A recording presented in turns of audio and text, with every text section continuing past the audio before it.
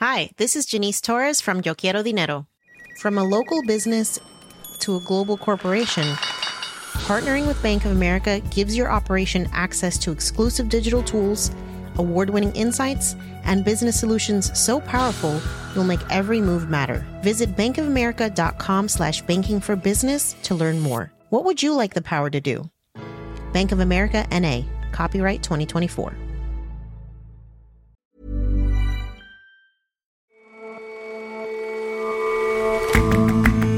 Hello and welcome to The Intelligence on Economist Radio. I'm your host, Jason Palmer. Every weekday, we provide a fresh perspective on the events shaping your world.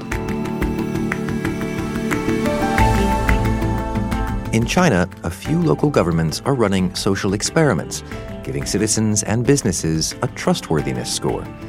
It's a way to encourage good civil behavior and discourage things like paying bills late. On a visit to one of these cities, we ask if such plans are as Orwellian as they seem. And in the 1960s, a talented programmer founded a software company that went a bit against the grain, encouraging flexible working hours among its all-female staff and not really trying to make much money. Dame Stephanie Shirley pushed the boundaries for women in computer science and is still doing so today.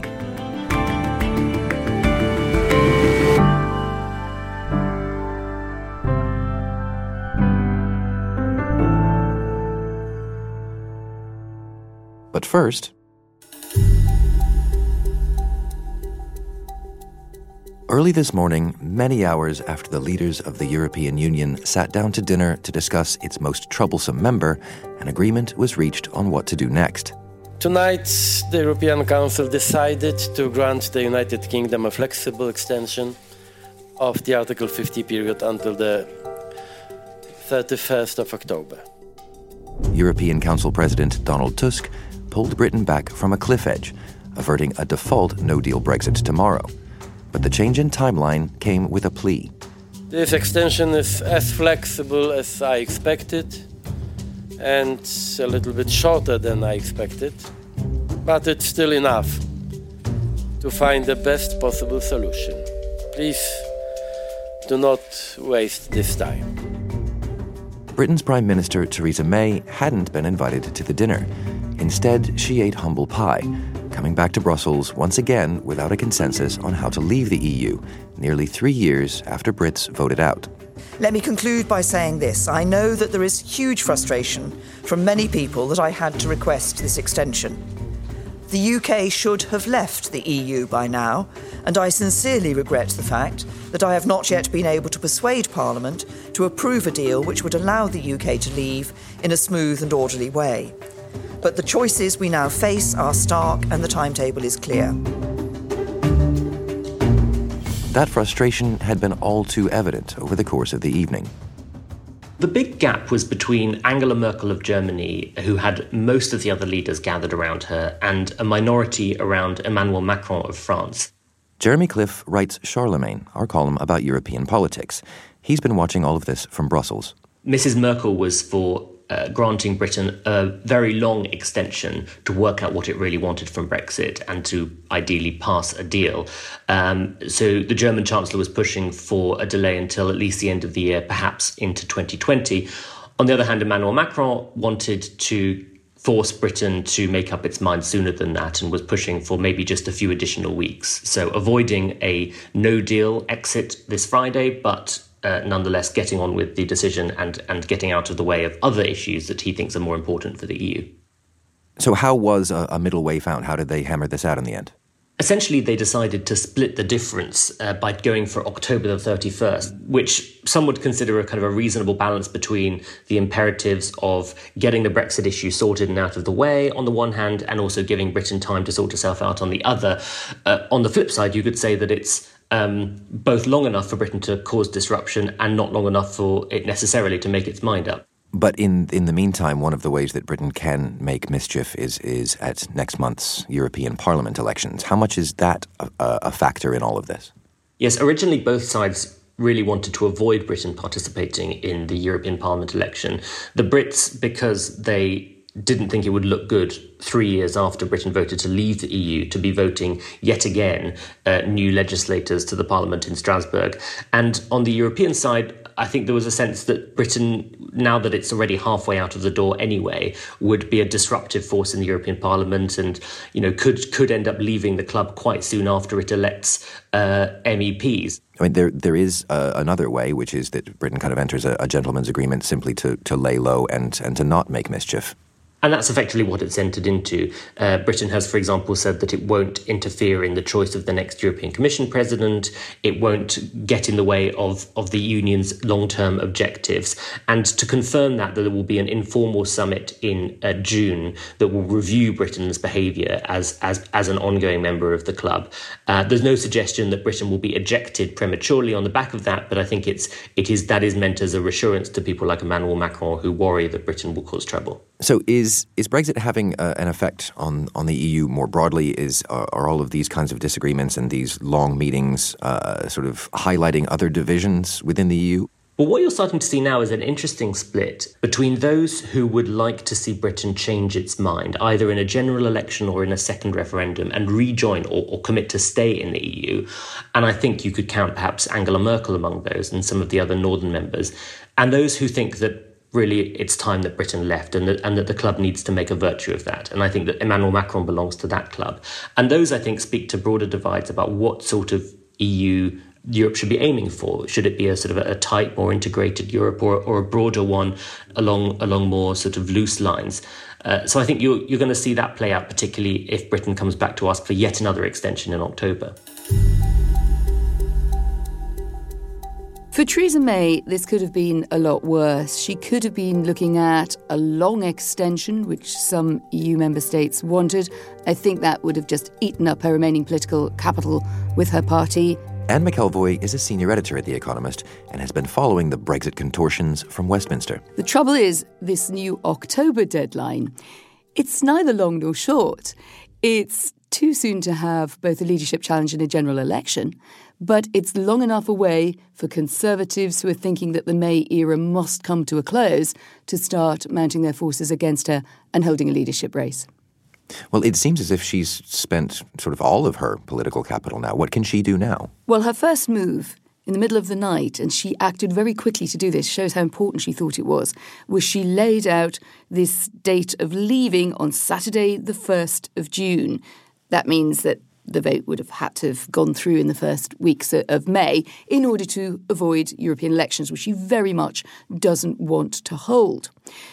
Technically, of course, she's now got this extension until October, but she knows in her own party there's no way that she could spin it out that long. She spins things out quite long as it is. She wouldn't get away with that. The only way that she keeps her momentum, she's riding that bike, and the only way she keeps it steady at all is by putting dates that are much closer to now. Any amount of time is a danger for her. And so what do you think her chances are of getting something hammered out within that deadline? The parliamentary arithmetic still does not look good for Theresa May. She hasn't convinced many of her own Brexiteers, some but not enough, to come over. She's got this very small majority. She's got a problem with the DUP.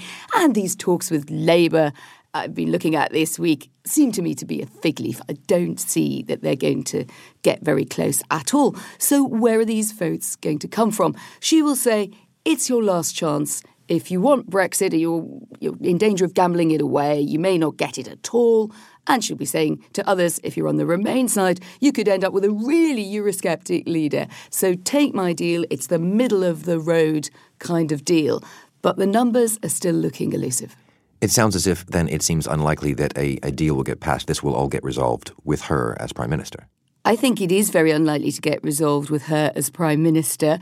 Just one caveat, we've been saying that all the way through and she's still the Prime Minister. And the Conservative Party is going to have to decide pretty soon how long they want to extend that line of oxygen to her premiership. If not, we're into a leadership race and all bets are off about what kind of leader and what kind of Brexit. And thanks very much for joining us. Pleasure as always.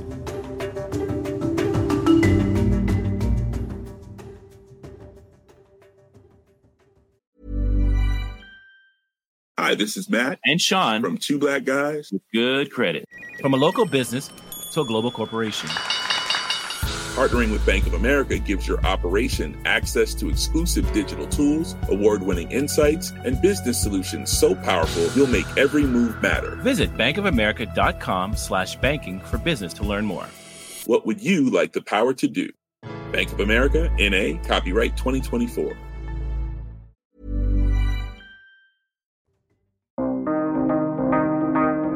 Some cities in China have been coming up with ways to give individuals and businesses a score to indicate their trustworthiness. While citizen scoring schemes are still uncommon in the country, they share similarities with so-called social credit schemes elsewhere that have come in for serious criticism. Mike Pence, America's vice president, called them an Orwellian system premised on controlling virtually every facet of human life. But what do these experiments actually mean for the residents who sign up to them? Is the whole idea progressive or repressive? We chose to go to a city called Sutian, which has about 4 million people. It's in Jiangsu province on the eastern coast. Our China correspondent, Mark Johnson, went to visit one of the places running a trial. We chose to go there because last year the government published a regulation saying that as an experiment, it was going to give every Sutian citizen 1,000 points. It said that it would subtract points from people who broke rules, for example, by paying their utility bills late or through traffic violations.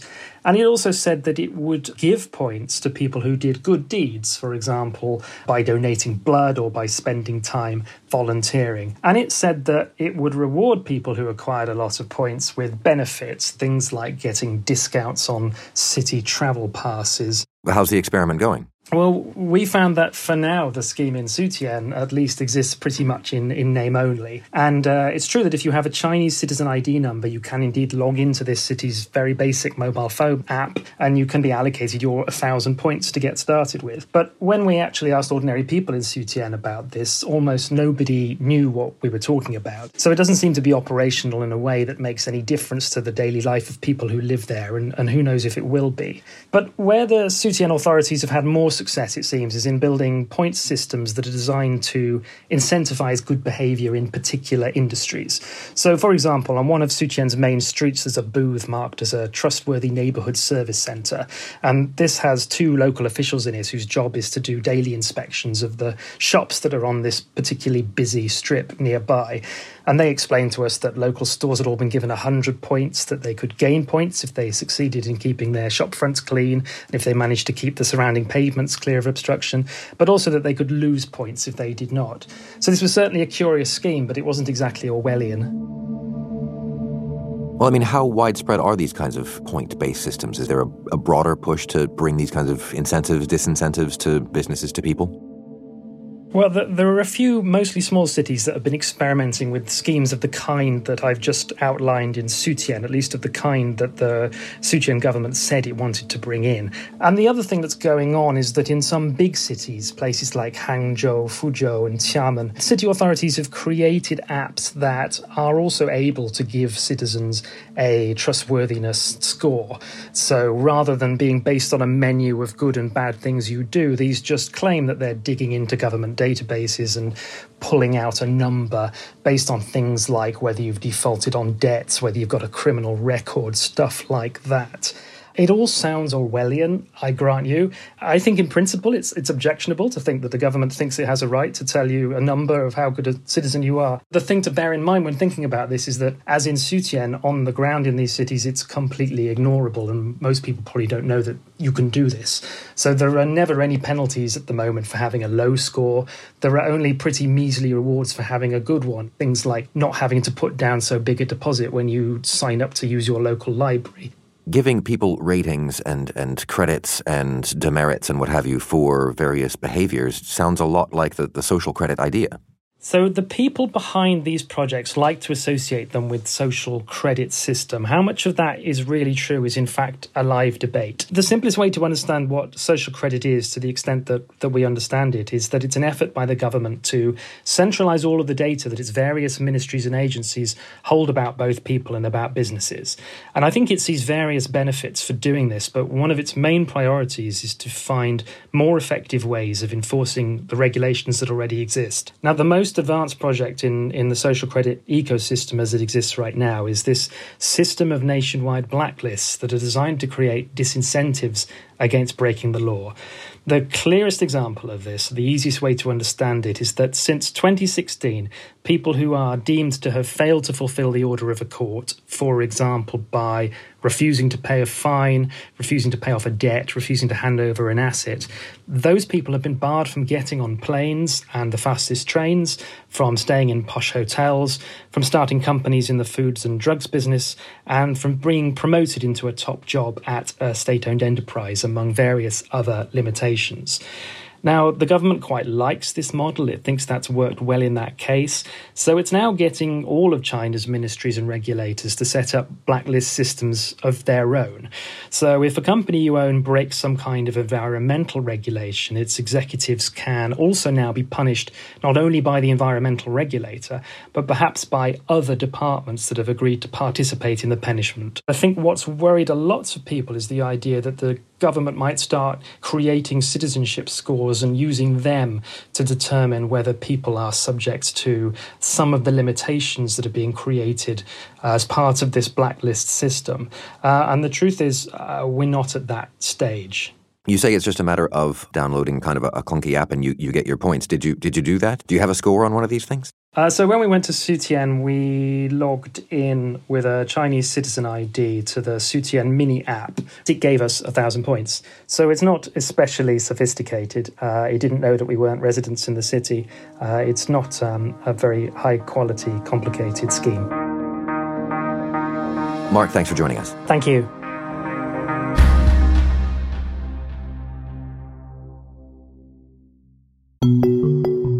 When computer software was first being developed, it was a largely female field, with less status than the male-led hardware side of things. But as programming gained status, the women got pushed out. So, in 1962, Stephanie Shirley founded her own all-female software company, Freelance Programmers. It eventually came to be valued at more than $3 billion.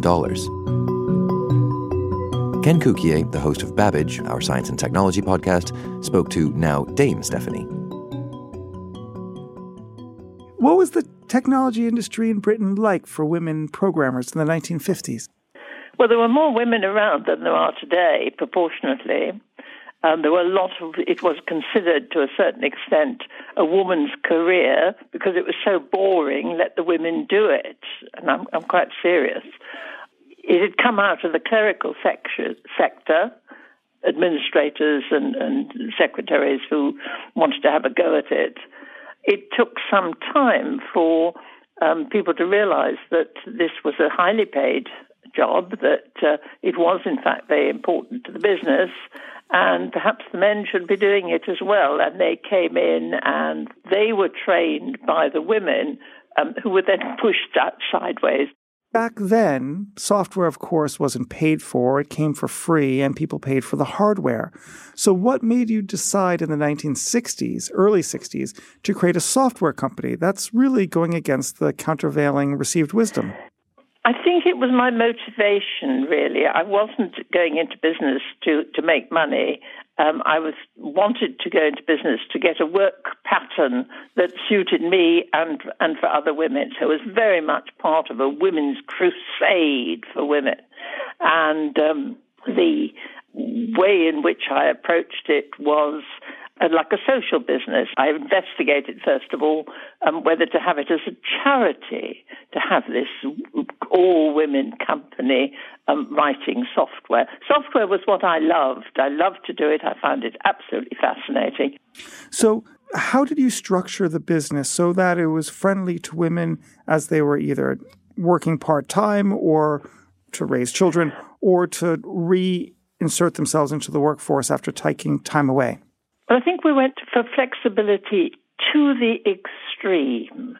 People could work part-time, full-time, annualized hours, min-max contracts, of which 0-hour contracts are a special case. However they wanted to work, we had the first job share, for example, when a husband and wife said, can we do one job between us? And we said, well, why not? Let's just try it. So the approach was very much, we want to do this. We have these skills. We have this somewhat reduced availability. How are we going to make it happen? What do you think of the opportunities of women in technology today? What needs to change? In a sense, all the overt problems that I was up against, basic sexism, you can't do this, you can't work at nights, you can't drive a bus, I couldn't even open the company's bank account without my husband's signature. And in fact, in the whole of that period, male signatures were required if you wanted to hire a car or you happened above to get a mortgage. So, women were very much second-class citizens at the time. All those overt things have gone, and one is left with cultural difficulties. And the cultural difficulties start pretty early on. The employers say it starts in the universities, academia says it starts at school, the school says it's in the infancy, and it does start very early. One of the things where people learn computing as children is with games.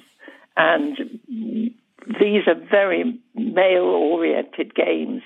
But somehow, between the ages of about 8, 9, 10, when girls really like the STEM subjects, and 14, 15, 16, when they're beginning to think in terms of vocational training for some sort of future career, they have lost all that interest in STEM. They're somehow lost to the workforce.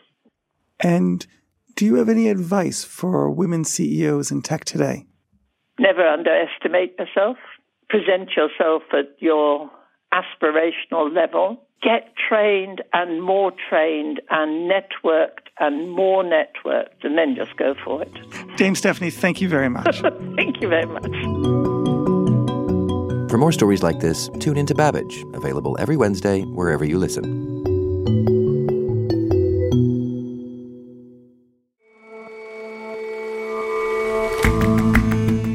That's all for this episode of The Intelligence. If you like us, give us a rating on Apple Podcasts. And you can subscribe to The Economist at economist.com/radio offer. 12 issues for $12 or £12. See you back here tomorrow.